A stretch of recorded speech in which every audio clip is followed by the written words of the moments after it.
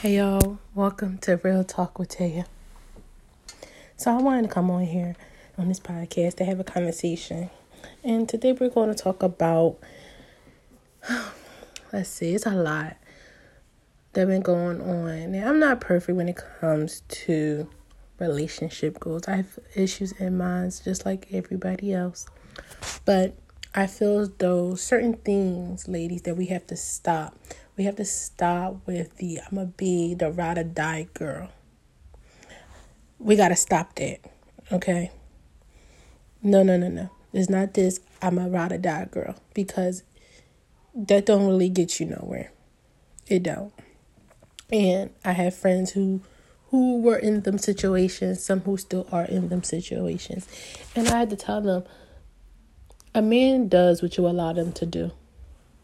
So if he cheats on you the first time and you forgive him, okay, he gonna look at it like, all right. If he do it the second time and you still come back, he already knows that you're not going nowhere.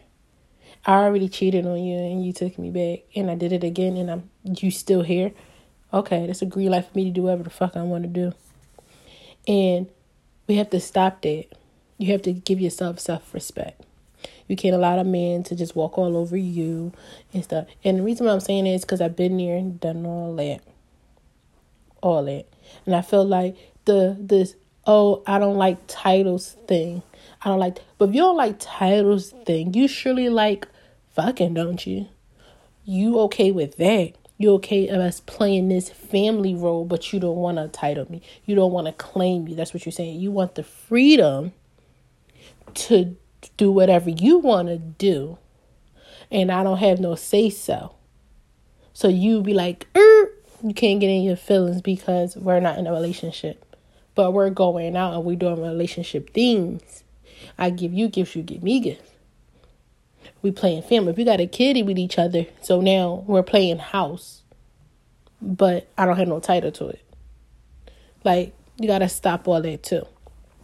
If a man don't want a title, that's free for him. If a female don't want a title, that's free for her.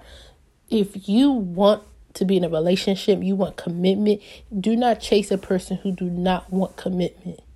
You're just going to be chasing forever. You're going to be playing a cat and mouse game and just be chasing. It's pointless or whatever, especially if you are in your 30s. If you're going into your 30s and you are in your 30s, going in your 40s, we need to stop it. You just need to stop it. There's no point of sitting there playing them games and chasing and doing all that. It's pointless. People don't got time for that, okay? People don't got time playing no damn cat and mouse, okay, bitch? No. I got other things to do than sit here and chase after you. And women, we have to understand that. Like, some women, we go after men that looks really good. Some of us go after men who got the bling money.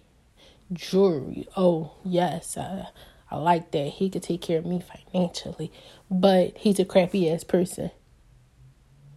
He cheats on you. Or he beats you. Or whatever.